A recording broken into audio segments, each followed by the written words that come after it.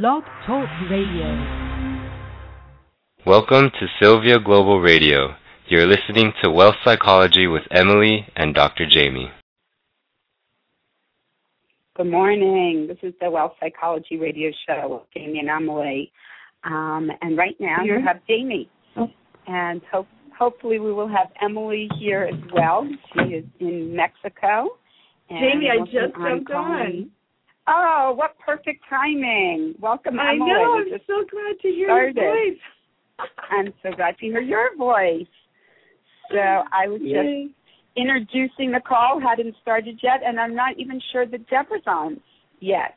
But we are having a spectacular show today, talking about couples and money. And money, for those of you who don't fight about it, is the number one thing that couples fight about. So probably everybody is doing a little bit of fighting. And as you know, we're really about being proactive with things so that you don't have to get to the level of fighting, but you can have a stronger, more healthy relationship with yourself with money and also with your partner. So that's today's conversation with author Deborah Price, who's written several books, and her latest book is called The Heart of Money. Thank you.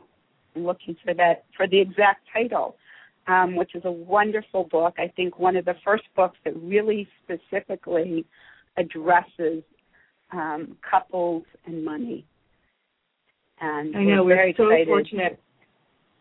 And we both we both work directly with Deborah, are trained as money coaches through her Money Coaching Institute, and I'm certified to work with couples as well as individuals and organizations. Jamie is certified with families and individuals, and definitely couples are part of families, and it's really thrilling to be able to bring out more information about Deborah's work and her new book and how to support couples and having these emotionally charged conversations when they come around about money. Because some people would say, oh, no, we don't argue, we don't fight, and we want to really honor that. And maybe it's more of the difficulties around these conversations that has us avoid having them because of not wanting to experience a conflict. So we'll talk a little bit about that as well.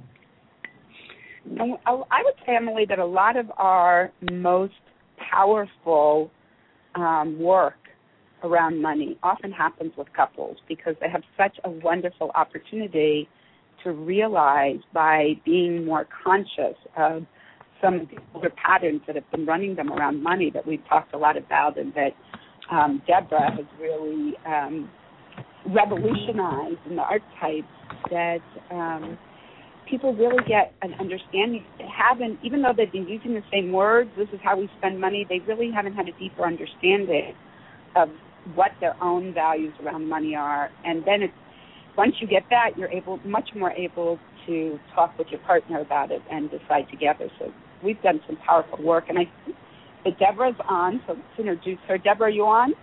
I'm here. Hello. Oh, wonderful. So good to hear your voice. Great to hear your voices. And you are located where at this moment, Deborah? I'm located in Northern California, just north of San Francisco in Novato, California. Great. Deborah, so we've got Northern California represented. Sorry? Go ahead, Emily. And then, Jamie, you are in Israel, is that right, in between Tel Aviv and Jerusalem? Yes. And then I am calling and joining into this radio show from Rancho La Puerta in Tecate, Mexico, in the Baja Peninsula. So we are truly global and international here, the three of us, and we also know that our listeners are listening in from all over the world. And we want to make sure that the universal experiences of couples are really well addressed on our show today. And by way of introduction, I wonder, Deborah, you would tell us a little bit of how you came into this profession, because I think it's so interesting to hear as we talk about having our clients and having people be more conscious about their own money stories. It's so important to bring out the money stories of our of the people that we interview and how they came to be where they are professionally because of those stories. So if you could give us a little bit of a background about who you are, that would be so helpful for our listeners. Well, I'd love to. So I have kind of a story that is that winds its way. It seems to me that I originally started out to become a therapist and went to school to become a therapist, and then at one point my college counselor said, "Oh, you have to take statistics," and I literally panicked because I was math phobic, and so I quickly went to the registrar's office and changed majors, and then I ultimately finished school, went out into the world, and ended up in my early 20s in the financial services industry, of all places and of all ironies. And as it turns out, I really wasn't bad at math. I just had bad math teachers, and turns out I was really pretty good at it. So I managed money for over 23 years and did financial planning. But the thing that was interesting is that love of human behavior and the psychological nature of us as human beings has always been where my deep love and interest was. So I began to notice patterns and themes and went on to recognize that there was a huge gap in the industry that nobody was addressing, which is, why are we the way we are relative to money? And unfortunately, at that time, nobody was talking about it and didn't want to go there, and very few therapists were trained or even interested. And most of the therapists I interviewed at the time in the 80s would say, "Oh, my God, money. I don't want to talk about money either." So it was pretty funny. So long story short, I decided that this was my path, and so I took it on, and here I am. That's great. Well, and it's such a wonderful combination that you bring of both your love for humans and your deep study of it, and also the financial end of it. One of the few people we know that really uses sort of both the quantitative and qualitative sides, and they're able to bridge it so nicely. Yeah, I sort of see myself as a bit of a social scientist in some ways, not formally, but, the financial services industry was really sort of my early learning laboratory. If I hadn't been in that industry, I would not have observed the behaviors that went on to help me form the basis of the money coaching field, which is, as you know, I no longer am in the practical financial side, but the behavioral stuff is so important because that's the missing key. The behaviors drive the decisions that we make around money. And until we start addressing that, we continue to sort of falter, so to speak.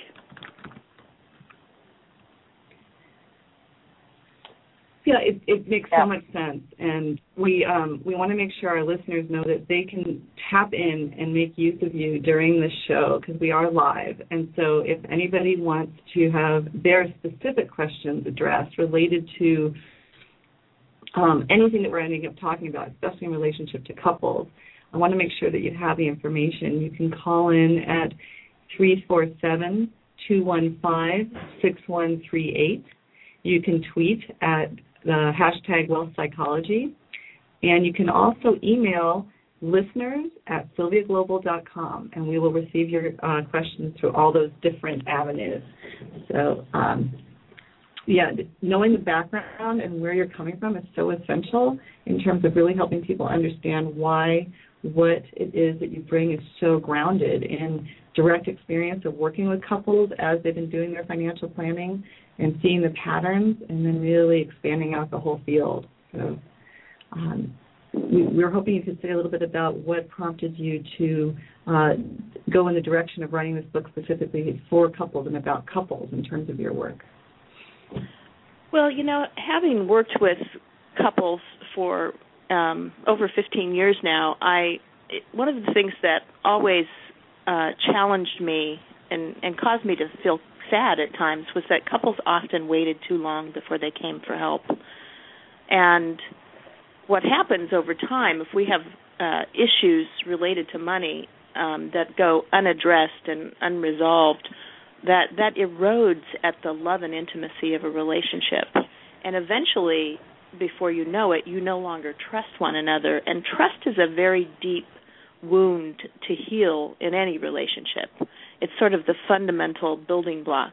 And so why I wrote this book was that I decided that couples really didn't even know where to go. You ladies all know, people don't even, to a large extent, know that we exist in the world as a specialty field. We need more people to know that, which is great that you're doing shows like this because it's critical. But at least in a book, they have a source to go to that opens the doorway to exploring this very important conversation and maybe beginning to do some work and to realize that there is help available so that they don't wait so long and then potentially harm their relationships. And, as we all know, statistically, 50% of all marriages end up in divorce, money being the number one reason. That's a huge fallout in relationships, economically, emotionally, et cetera, and it doesn't need to be. I love what you're saying, Deborah, about that most couples wait too long, and I'm having a very personal sort of resonance with it as I am going through some of my treatments. They say you have to really get in front of certain things. Don't let yourself get nauseated. It's interesting for me to sort of track, like, okay, do I need to take the medicine now? Is this when it's starting? So how can couples be more self-aware of some of the red flags or some of the markers that might let them know that they're moving along a path that this would be a really ideal time already to start having conversations and not waiting till they're already in a pretty dire circumstance? I think the number one sort of indicator in all relationships is, can you talk about money in a healthy, calm, rational way? Or if you cannot, if every time you begin to have a money conversation, one of you ends up in tears, or there's a fight, or somebody shuts down and just says, I'm not going there, that's a problem. That's a huge red flag. So that's the number one thing is, can you communicate about money? And truthfully, we're not taught how to communicate, right? That's one of the things that we need more education around. So that's a big red flag. Money. Yeah, exactly, around money. We don't talk about it. So the other is, do you have clear agreements? Or did you just sort of accidentally slip into the relationship that you have with one another relative to money and just without discussion had expectations or assumptions that have just been carried through and then assume that they would go on indefinitely? That's a big area for challenges for couples. Those are probably the two things. And then the third, and we see this often in families and with couples, is just using money as a means of power and control, or a way to buy or withhold your love. And that is a precursor usually to a lot of breakdown of trust as well. Can anybody hear me? Yes. Yes. Is this Hi, it's Annette Ross. I'm sorry. Can I just ask one question about what you just said, Deborah? Mm-hmm. But that sounds like it's not a money issue. I mean, those things you're talking about, money is sort of the, what would be the word? But those are bigger, people who can communicate usually can communicate about, are you saying they can communicate about everything well but money? Or are they just bad communicators who also fight about money? No, it's I'm not very sure I'm really... is that I see couples all the time who are very good communicators in other areas, and the breakdown is about money. Really? Why is that? Well, I think the primary reason is that, number one, there are really about 4 levels of issues in this particular area. The first is biological and physiological. The brain is actually predisposed to be reactionary when it comes to money because money is a core survival issue. We equate money with food. Therefore, it's high on the sort of reactionary feelings of survival and safety, right? So there are some biological aspects to this that are more interesting to explore than people realize. There are also some very deep past emotional experiences that are often unconscious, meaning they happen when we're in early childhood and we don't remember them, and they get triggered. It's like stepping on a wire. When you cross over it, suddenly you're in a conversation that goes badly because you've just triggered an old past memory of your childhood, but you're not consciously aware that that's what happened. And then thirdly, money is a taboo, right? So we're predisposed, we're not trained, and we're actually taught that it's not okay or safe to talk about. So this particular area of exploration has some complexities to it that don't tend to fall into some of the other areas of communication that we're involved in daily. But let me just address your first point, because that sort of really struck a chord with me. Because then you would have to say, then maybe because it's about core survival issues, and it most definitely is, we all want to have clothes on our back and a roof over our head, that you would say that most people who are breaking up over and with finances being the primary cause, they're probably then people that are, let's say they're poor then. And I would say that's I'm not sure I understand that first issue that you brought. I do understand the taboo pieces of money, and completely agree. And I'm not trying to be. I'm actually really, really, as someone who's been married for 18 years and had a lot of ups and downs with money. I mean, really extreme ups and downs. I'm trying to really understand, the truths about this. You know what I mean? It's the first one especially isn't really ringing true for me. Well, or I'm not understanding it. Let me give you I would love an example. So, I was working with a client recently who they are both upper middle class. They have plenty of money. They both come from money. They are both very, very great communicators, very well educated, and I would say their emotional EQ is way above average, right? Mm-hmm. And they have a couple kids. They really do love each other, but they have an inability to communicate about money in a way that ever gets anywhere other than to a big fight, and it was causing enormous breakdown in their relationship. So one of the reasons we use archetypes is to begin to understand how the patterns that we have get triggered, mostly in the more immediate moment. Those are emotional breakdowns, and these, I call it the battle of the archetypes. So, for example, he is a strong warrior at his best, and she is an innocent at, sort of as her primary archetype. Mm-hmm. So the innocent has natively a lot of fear and anxiety and safety issues relative to money.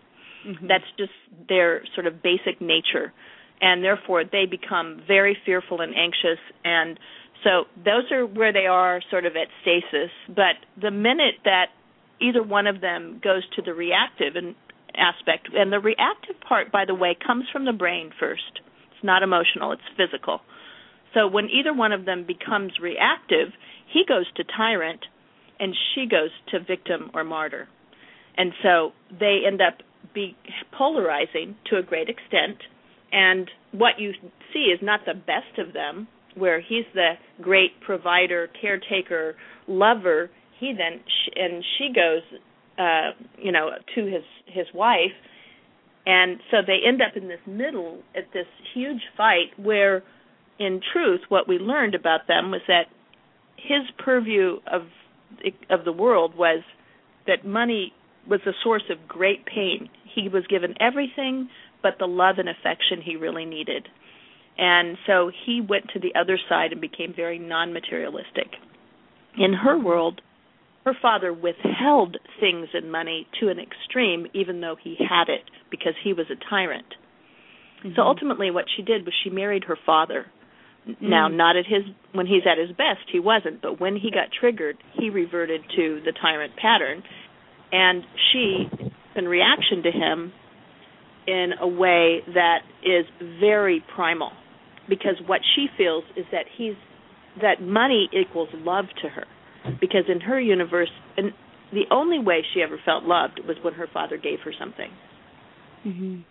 So you end up with these very complex sort of polarities that happen, but I can't emphasize enough that one of the things that we recognized with her that her husband had to know was that her core survival issues got triggered at such a deep level that she became so irrational he couldn't actually communicate with her. And that's the thing about money that is very unique, is that we literally have three brains.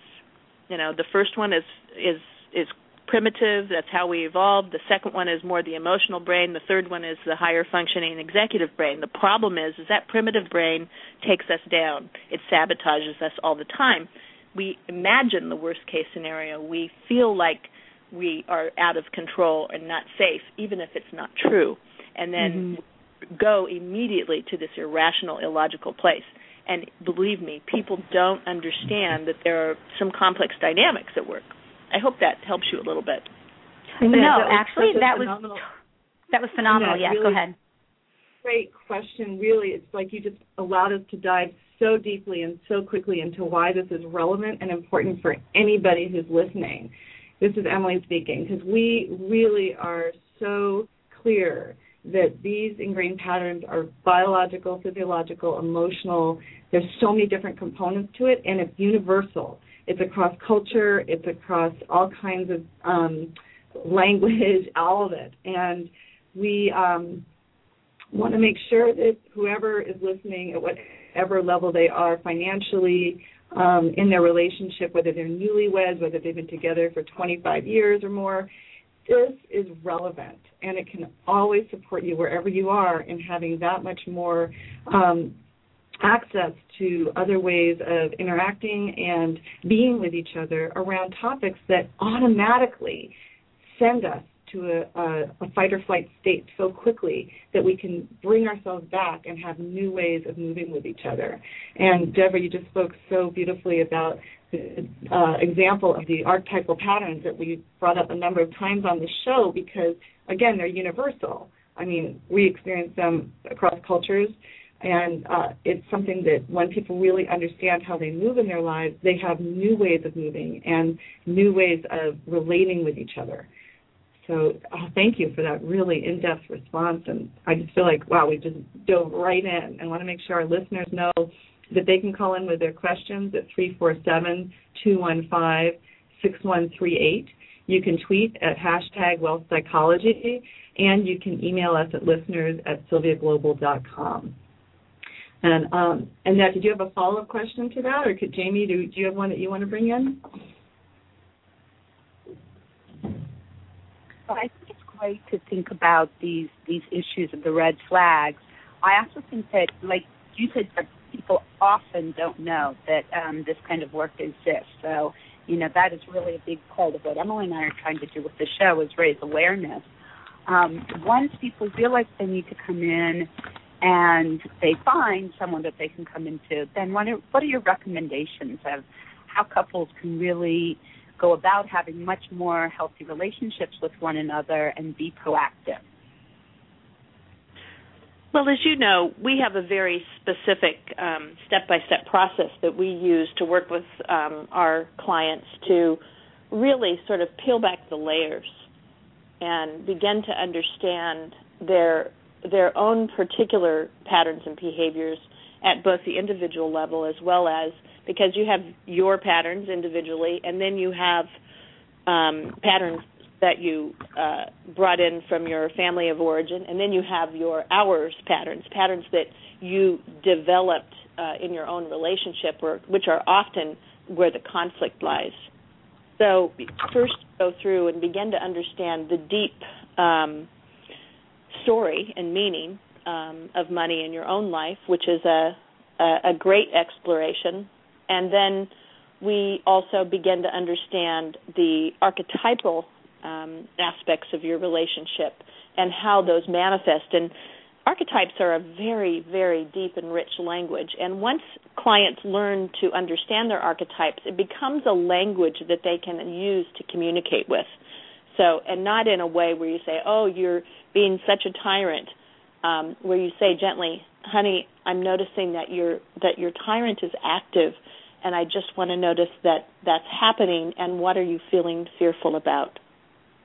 That's a very different paradigm shift because, for example, the tyrant will show up because of their deep need for control due to safety issues that predate the relationship. So we need to learn to recognize that these characters or parts of ourselves show up and then that they're there for a reason. and that when we notice them, we can then speak to them. And if we do that with compassion and love for our partner because we know their story, the outcome is about 1,000,000 times more positive.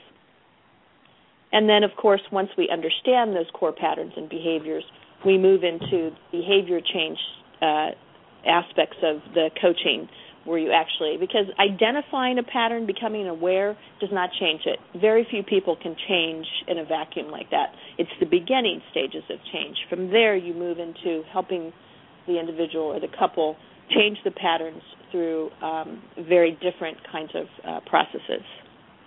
Yeah, and I have to say, I want to slow this down because you just said such a brilliant gem that I want to make sure all of our listeners really get a chance to digest, which is that you can encounter the same patterns again and again in your relationship, and you can be at choice at how you move with them differently each time they arise, and using each one as an opportunity to show up maybe newly, differently, a different way of asking the question allows you to build that muscle of how to try on new ways and experience different ways of interacting and communicating. And I love in your previous book that is such a core component in terms of the archetypes, the Money Magic book, when you describe archetypes as they are players on a stage and reminding people that they are the playwright and the director. And that idea of, your tyrant's up, it's like, wow, looks like tyrant is front and center stage again. We know that this is not necessarily going to take this act in the play the way we want it to go. Can we bring another one forward? What would that be like? Or can I really hear what that tyrant is speaking that they're afraid of from a different place so that I'd be more likely to hear them? Because then it's it just empowers people so much more. That's what I've seen in terms of couples. It's like, oh, it's not you. I'm not identifying you as that. It's that, that aspect, that pattern is showing up, and I can move differently with it. And that's a really great context that you just gave there, Emily, which we always tell our clients. It's actually not you, your personality. It's your behavior that's showing up, and or a pattern that is being triggered. And so to separate out the person from the behavior becomes critical. Because you love the person. You don't always like or enjoy the behavior, but we get those two very confused. Well, one of the ways that I love that you talk about it, Deborah, is that you often liken it to a play, and that if we let the archetypes run us, then they essentially write our life play. But if we become the playwright, we get to determine. Sometimes there will be some archetypes that show up that, missed their cue and came on stage anyway, but we can gently invite them to go back to, an example you gave earlier, to pick more of a warrior archetype at the moment that we realize that the tyrant's shown up at the stage. And, just like any new skill set, that really takes a lot of practice. And I know particularly with couples, there's certain patterns that show up. And I wonder if you could talk a little bit about the archetypal patterns that you often see with couples to give our listeners a flavor for, some of the relationships that are, the pattern types that happen, within a couple. Yeah, so basically what every relationship has is a combination of either dominant, or dominant passive, or passive passive. So, in other words, dominant archetypes tend to be they're much more the stronger alpha archetypes, if you will. So that's the warrior, the fool, the creator artist, the magician, the tyrant. Those are more dominant archetypes. They tend to take the lead, as opposed to the innocent, the victim, sometimes the fool, and also sometimes the creator artist tend to be a little bit more passively engaged when it comes to money, and also in other areas of your life, because sometimes these archetypes slip in and infiltrate other areas other than just about money. So if you are in a relationship and you are both two warriors, chances are, for the most part, you're going to get along really well, unless, of course, there's a trigger from the past And it moves one of you when you're feeling whatever's going on in the external world or something internally gets triggered, moves you to either the victim or the tyrant or wherever that you go when you get triggered. So if you can just imagine that there's an invisible line between whatever your primary archetypes are that are more dominant to your lesser archetype that is not your highest and best self, but where you go. And the minute that somebody steps on that line, that's where you go to. And as you begin to notice that, you can begin to control it. So as you begin to discover, it's in many cases, it's really interesting. And so let's take the example of spender-saver, right, which is frequent in a lot of relationships. One's the designated spender, one's the designated saver. And that's a conflict in relationships, right? Well, often those become polarized and there's conflict there. Well, if you can begin to realize that behind the spender and behind the saver, there's actually an archetype. And what is the expression of that archetype? Why are they expressing that way? Well, the saver probably does it because he's a warrior, she is a warrior or a tyrant or magician. And depending upon how tightly they hold, depends on more tightly they hold, the more tendency toward tyrant. At the spender side, that's probably an innocent fool or creator artist because they have a different need of expressing relative to money, and often that need is, I just don't want to pay attention, or I love this beautiful thing, I need it, I want it now. So there are these behaviors actually have archetypal influences in the background, and if you can understand them, you can speak to them. I hope that wasn't a little too much, but... No, it's so great. I just love how you dive so deeply into it, and you give people really good context for it. And what's so great about what you said is we can see a behavior in front of us. And if we only look at that from the standpoint of what is it that I think this person is up to, and we don't check in and find out what is the motivation behind that, we can cause so much mischief in our relationships because we project and we think we know what's going on for that person and why they're behaving that way, when in fact we may not. And if we can find out what's the motivation behind it and what's driving them to behave that way, that's where connection happens, that's where more intimacy happens, that's where more understanding gets to happen. And we have conflict happen when we have that strong, entrenched feeling of my way is the right way. And if somebody shows up not immediately agreeing or showing up the same way, there's a problem. As opposed to, we're different people, we have different motivations, how do we become aligned together and working together? And with that said, I have a question for you that's come in from Toronto, Canada. And this is a couple that are in an interesting situation where she's had a government job and she's been in this position where her husband's more of a spender, she's more of a saver, and he loves to spend, and she's able to say, we don't have enough money. And that's worked really well as a way to keep her feeling more secure. And her question is that she's just received an inheritance. Her mother passed away, and now the excuse of not being able to afford it is no longer a viable excuse anymore. And she's wondering, how does she begin to open up this question and this conversation around why we have really different standards around spending and saving. And she doesn't want to fall into that trap of the control piece that you were talking about. And one of the issues that happens for couples with money. So how would you help somebody in that situation open up that conversation when the reason for why the spending couldn't happen in the past is no longer there? Well, I've always contended that, neither spender nor saver are perfect or ideal. That the thing is that we need balance in our lives. And so, I love the Rumi quote, there is a field in the middle between right and wrong, and I will meet you there. Because the fact is that we need to learn to honor and respect our differences, but we can't do that if we don't understand them and how they got there.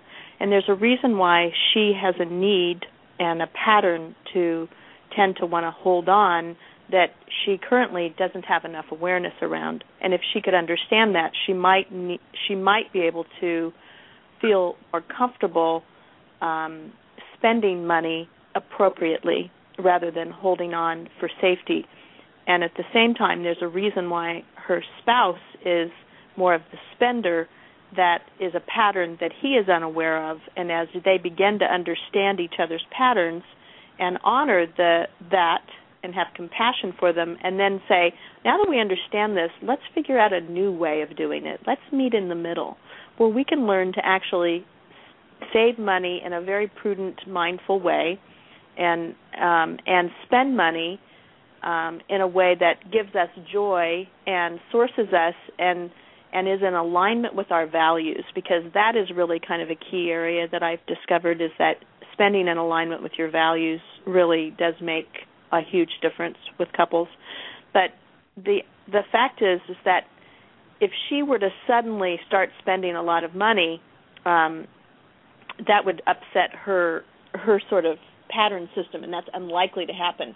More likely that she, without understanding it, she would get even increasingly more controlling, because what the research shows is that when people get more money, they suddenly feel greater burden and responsibility, and so whatever their patterns are underneath tend to get worse, not better. So this is a great time and opportunity to explore this, right? To begin to look at what this is really about, and then map a plan for how you want to do it differently.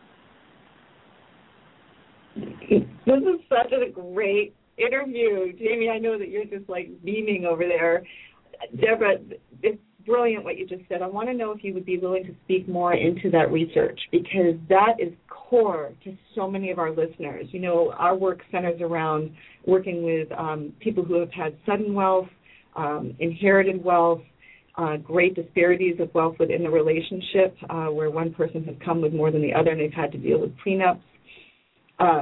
Could you speak a little bit more about this piece of the research and so that it's really tragic, but in terms of like inherited and or if you suddenly get divorced and you have a windfall or you win the lottery, the average person has gone through the majority of those assets, if not all, within 3 to 5 years, and is generally worse off than when they started.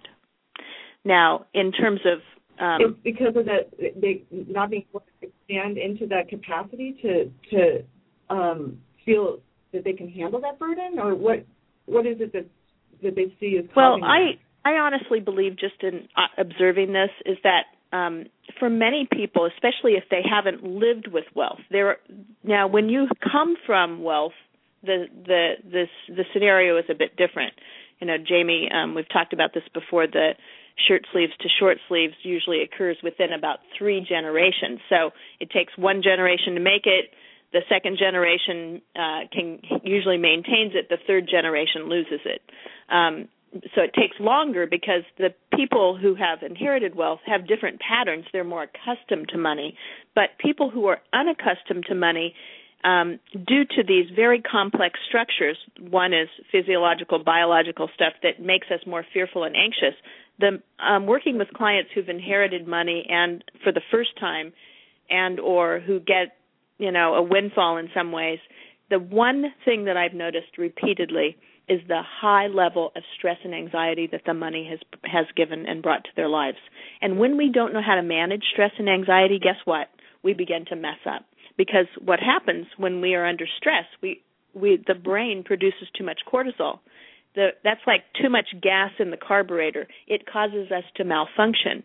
So we're not at our best to make the best decisions. And depending upon your archetypes, you're going to have a tendency to behave in very kind of predictable ways. But you don't know that. So what happens is that the combination of those stress factors, the anxiety and stress that sudden money brings to your life, added to that, your own emotional background and those triggers generally prevents us from accessing the part of the brain, the executive management part of the brain that should be the CFO. It gets shut out because of the both physiological and emotional things that we are blind to and that are running us. Right. I need to jump in here because anybody who's ever worked in the financial services, any advisor who is listening to this is definitely getting a eye-opener if they aren't aware of this already, because you know that they're seeing this happen all the time when they're working with their clients. Clients are coming to them with very specific needs. They have a couple in front of them that they seem motivated, they seem ready, and then they encounter all of this. Do you have anything that you would say to advisors or how to support couples in working with advisors when these things come up? Because you did work on that side of it as well. Well, one of the things I used to do with clients is I would say when they first came to me with this sudden money situation, I'd say, so what I want you to do is make a list of everything that you need to take care of in terms of financial needs that is important to you.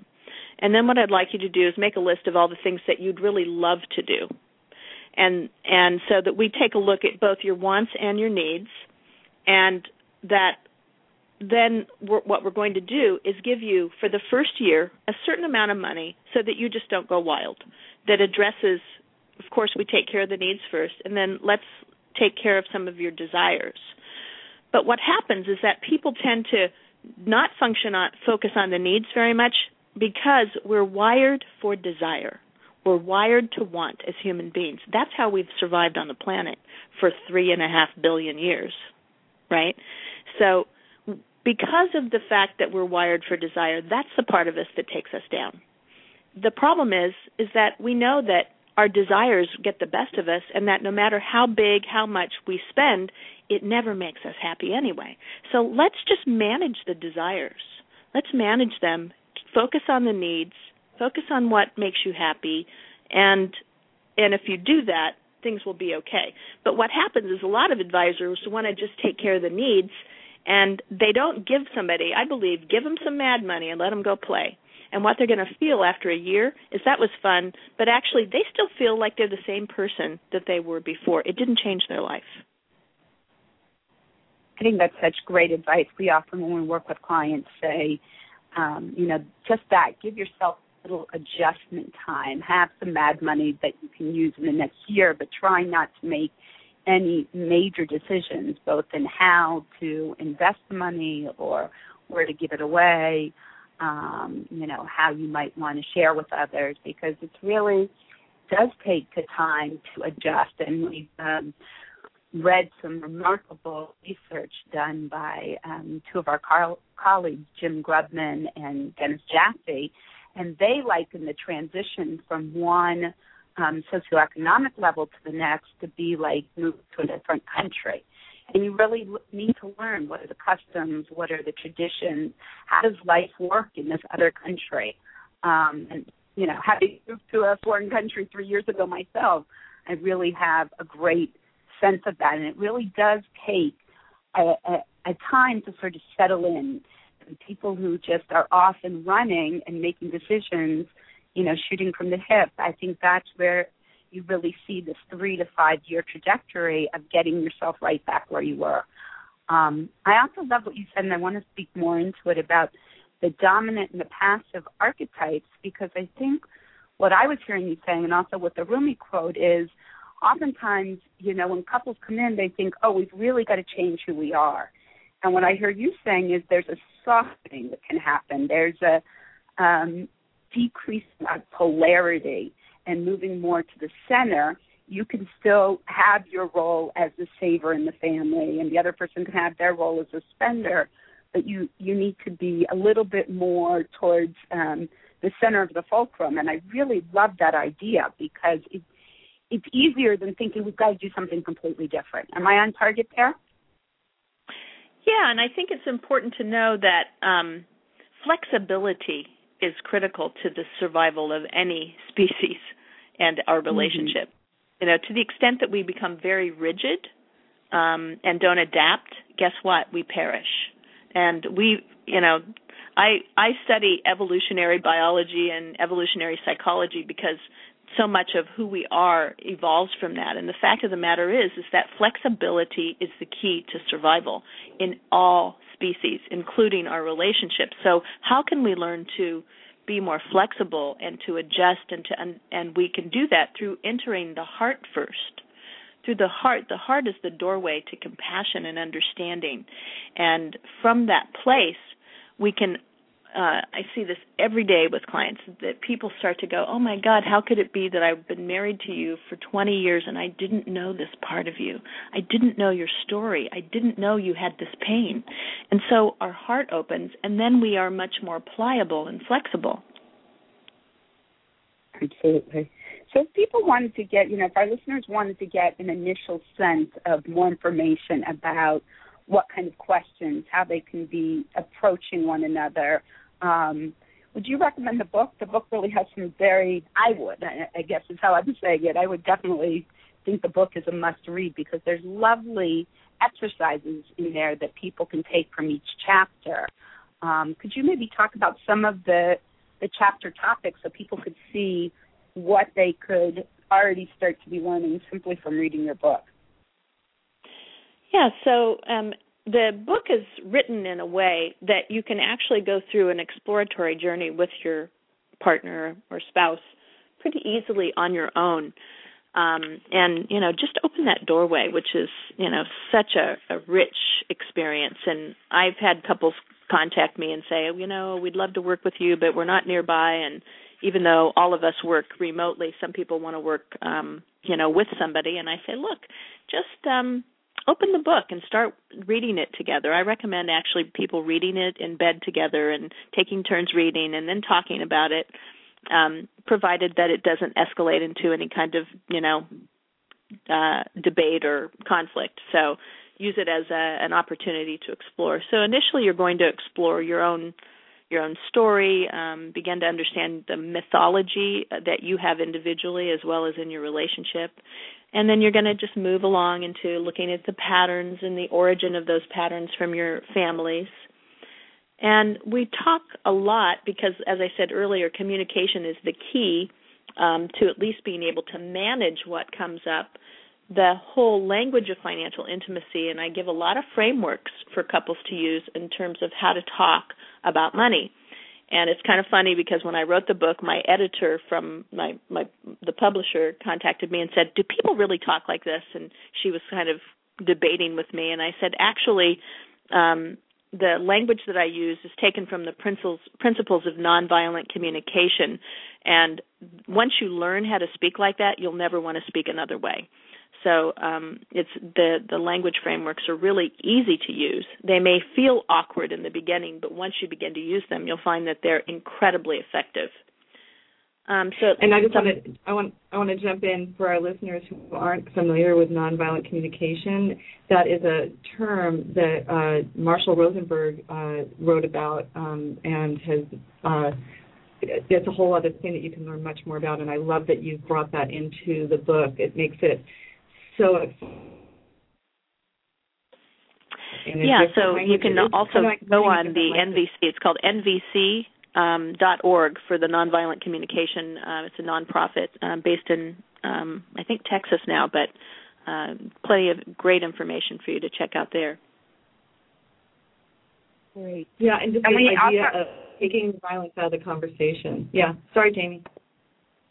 Yeah, I was going to say, as we weave in this discussion and we come, close to the top area of the hour, I also want to include a listener question, so maybe you can continue to talk about the book with this in mind, too, because I think this is a popular question. There's a listener from California who said, my goal every time there's extra money is to save it and put it towards paying down mortgage, debts, or retirement. And my husband's immediate instinct with extra money is to splurge a little on something he's been desiring, on a trip that we've been wanting to take. As a result, when I try to teach our kids how to save money, I feel like he contradicts me. Do you have any advice? This seems like a perfect platform for which a couple might use the book. Yeah, this is why I love working with families, depending upon the age of the children, where you can begin to see how early the patterns show up in your children on the basis. The greater the disparity in the patterns between the parents, the more likely that your children are going to grow up with some issues relative to money. So please bear in mind that your children should not be a part of your money conversations that have conflict. Because they're going to become overwhelmed, confused, and maybe even fearful because they don't know how to integrate the disparity between the behaviors, especially if there's a lot of emotion involved. It's triggering. But the thing is that I love to get families together, where you first the parents begin to literally revise your life, revision it.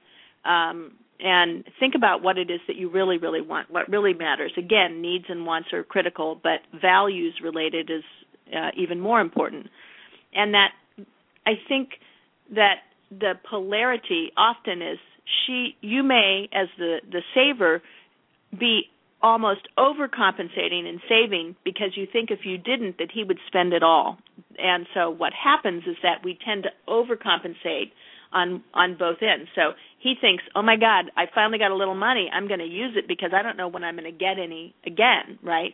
So the idea, again, is meeting in the middle and then bringing your children and your family in and say, look, this is how much we have this amount of money, and after we pay for our life, we have this amount left over. And these are what our values are. And we're going to apply X amount of dollars to what we value in terms of the future, and then X amount of dollars for what we value in the present, and maybe even X amount of dollars for what we want to support in terms of tithing or, philanthropy, depending upon your budget. So that children learn to begin to look at both sides and participate and say, well, yeah, we'd rather have an experience today and go on vacation than we would to buy, let's say, a new iPod, right? Or whatever it is. So the idea is that you start to really reflect and bring it together as a couple and then move your family into it. Obviously, if your children are really young, they cannot participate. But usually by the time they're about, 8 to 10, they can participate to some degree. Jamie, I don't know if you remember this, but when we did our Family Wealth Legacy Workshop, there was a little boy there. And the family actually had plenty of money. They weren't highly affluent, but they had plenty of money. And in the end, there was something, they were both very tight with money. The father was very tight with money. The mother was kind of disconnected from money in some ways. But in the end, we asked him what he most wanted when they said, what would you like to spend money on? And he said, I'd like to have a lamp in our living room. And they said, why? We have lamps. What do you want? And he said, well, it's not a good enough lamp, and I have to go to my room to study, and I'd rather be here in the living room with the family, but the light's not good enough. But the father wouldn't buy the lamp. And all of a sudden, the parents looked at each other, and they went, oh, my God. The wisdom of that child, he wants a lamp so he could be with you, not because he's materialistic. So it's the wisdom of our children is so profound, and we don't put them into the formula, and that we're missing something. I love it. And he was, it was such a profound moment when the family really looked around and said, this is absolutely to our value of being together. And you know what? It's really a nominal fee in order to make, our evenings together be so much more intimate because we can all be in the same room. Well, Deborah, when we asked him the question, how does it make you feel that you couldn't have the lamp? And he said, it makes me feel poor. Mm. Now, the feeling of poor is a hardwired pattern. Now, they're not poor. But if a child feels poor because the environment is producing an experience that says we don't have enough, he's going to feel poor. And guess what archetype he already scored high as? The tyrant. The tyrant feels poor, feels unsafe, feels there's not enough. And that child is 10 years old. Mm-hmm. Mm-hmm. I feel like we've just really, touch the tip of the iceberg, Emily, I think we're going to have Deborah back on the show. As we reach the top of the hour, I want to make sure Deborah. that we're... Anytime, ladies. Definitely. Great. We will set up. That's great. This might even be a multi-layered thing as we dive deeper. And it's interesting, just as there is somewhat of a taboo of talking about money, talking about it with your partner. I think it also we're paralleling that it'll take maybe another show or two to really dive even deeper to be able to talk about, as we peel back, as we like to say, the artichoke instead of the onion, peel back the different layers till we get to the really meaty heart. But each layer is so significant and so important. So we want to give our listeners some of our takeaways that we always give. The first one is our evocative question.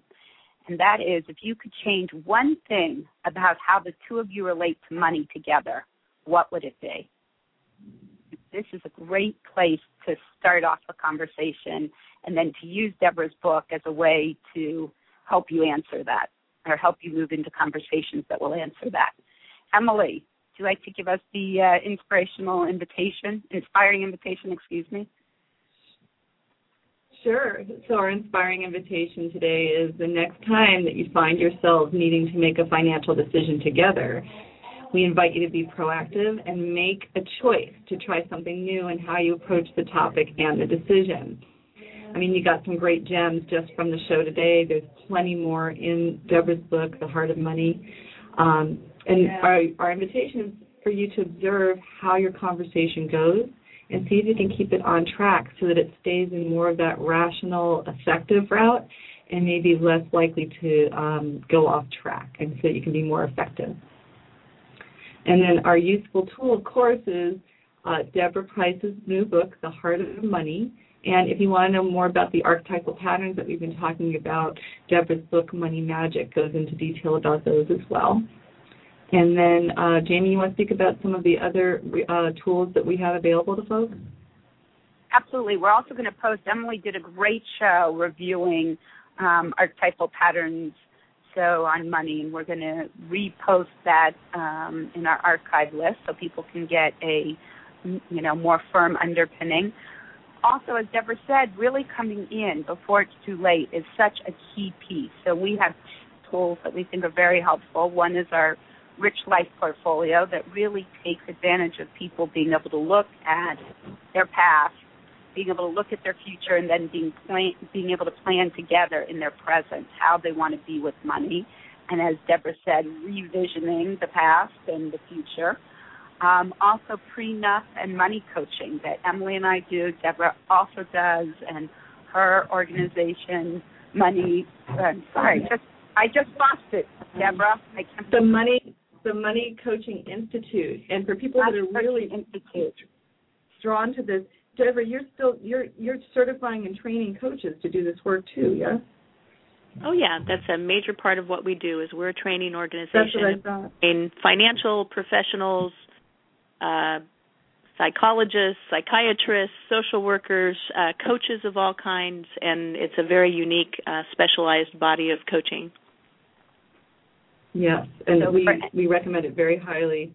And, we use it in our goals and individuals, especially those that are impacted with, finding the emotional impact of wealth in their lives is getting in the way of them being as fulfilled and satisfied as they'd like to be.